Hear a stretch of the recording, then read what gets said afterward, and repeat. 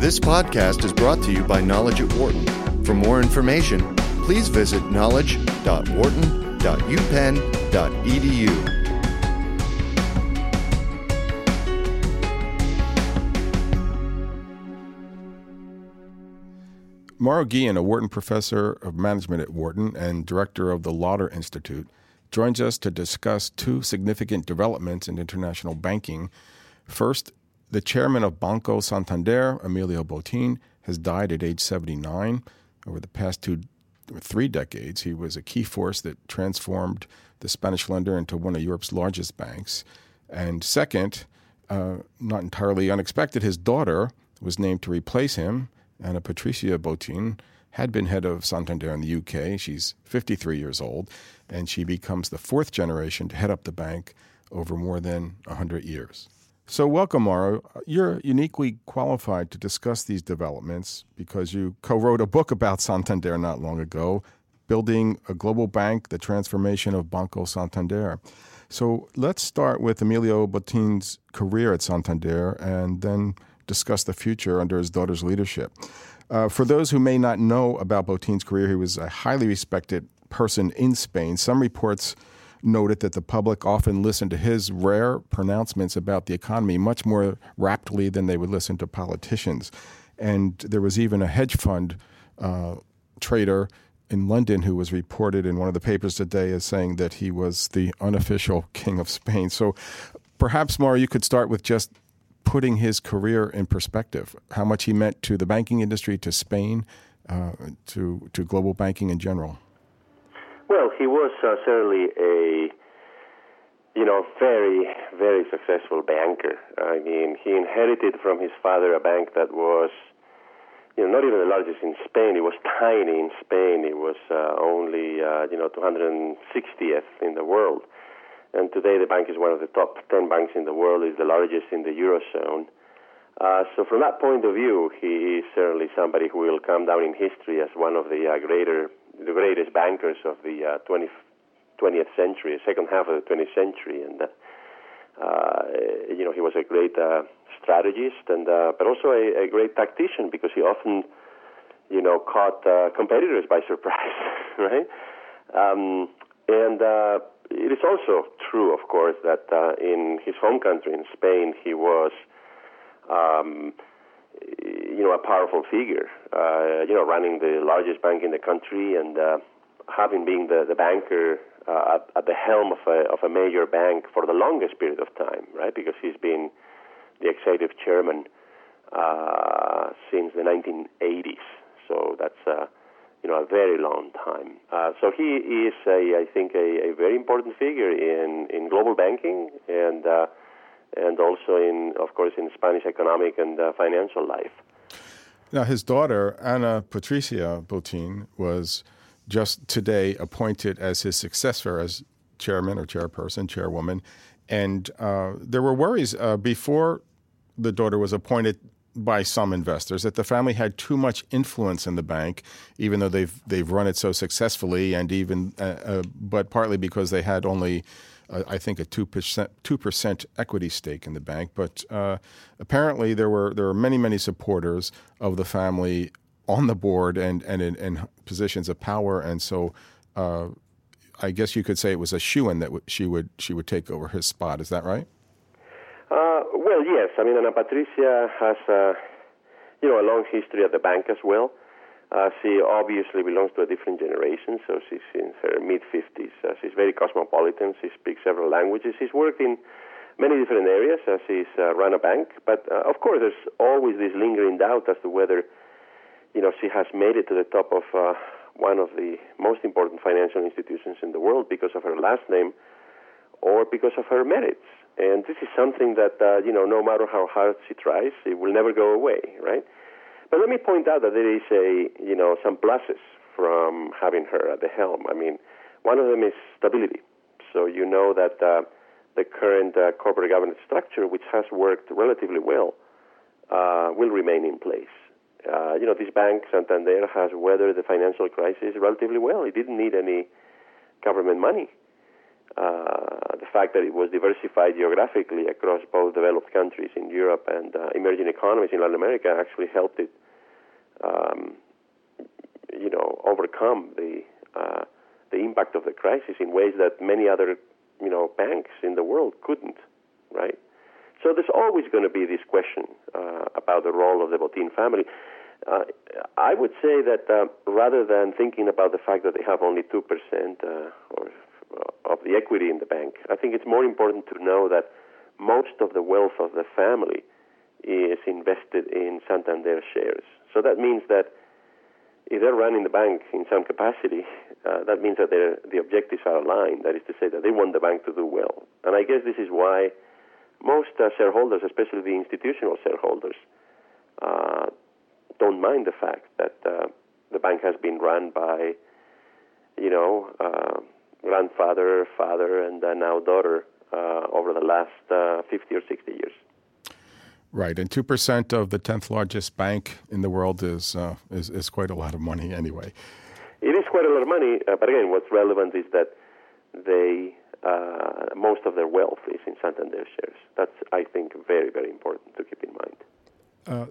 Another report I saw today, which I thought was really interesting, argued that Ana Patricia now could be considered the third most powerful woman in finance in the world, behind Janet Yellen and Christine Lagarde at the IMF. Janet Yellen, of course, the chair of the Fed. What's your thought about that?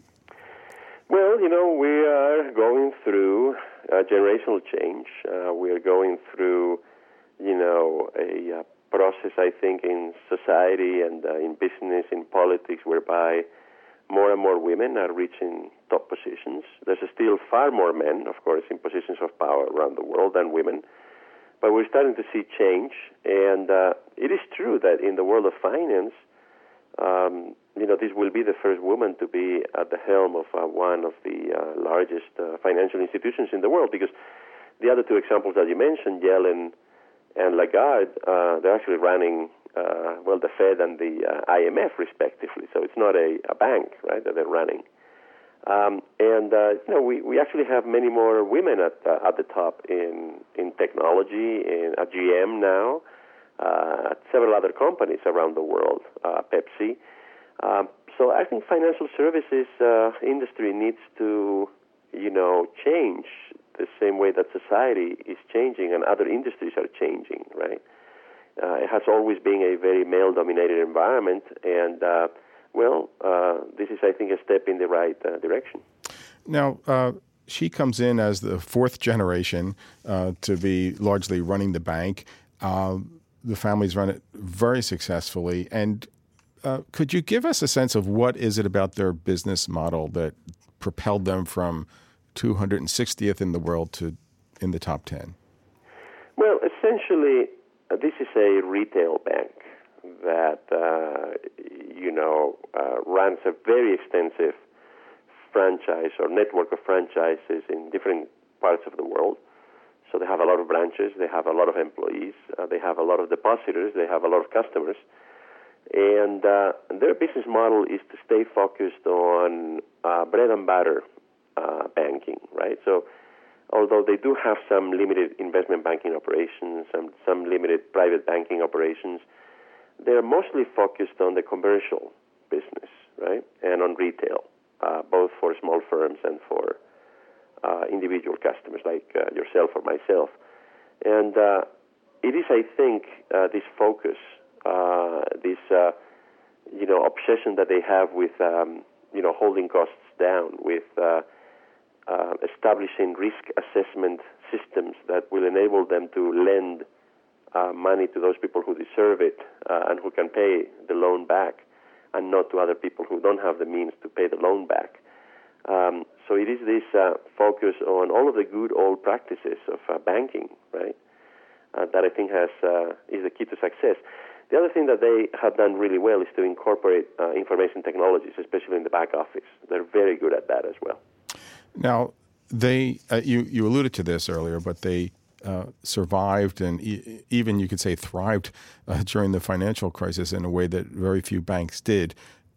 Was that because they weren't involved in all the higher risk trading and investment banking and all of that and really focused on retail? What were the reasons for that? Yeah, Yeah, correct. I mean, they were affected a little bit by the financial crisis that started here in the United States, in the sense of, that they had some involvement in some of these financial instruments that proved too complex to manage, right, or to assess.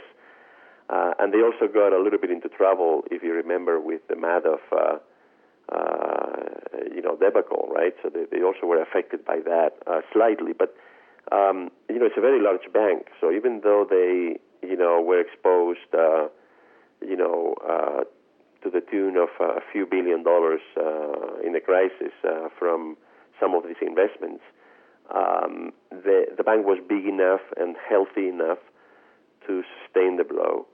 And the other thing that really helped them was the geographical diversification.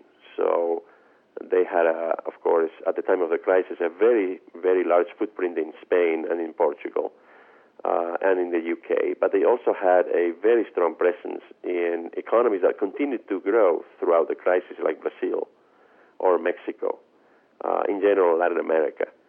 So I think these are the factors that helped them weather the crisis quite successfully. And if you remember, not only they didn't shrink during the crisis, but they actually continued making acquisitions during the crisis in 2008 and 2009. So today, given this generational change, can you tell us where was Santander heading as an institution, and how might that change under Ana Patricia? Yes, well, I think Santander right now was in reorganization mode, in the sense of, now, as you know, the emerging economies are not growing, especially in Latin America, as much as they were 2 or 3 years ago. So they were selling some assets, buying some other assets. They were trying to continue cutting costs, becoming more efficient. They were trying to reorganize themselves for this new world in which it's not clear where the growth is going to be coming from, right?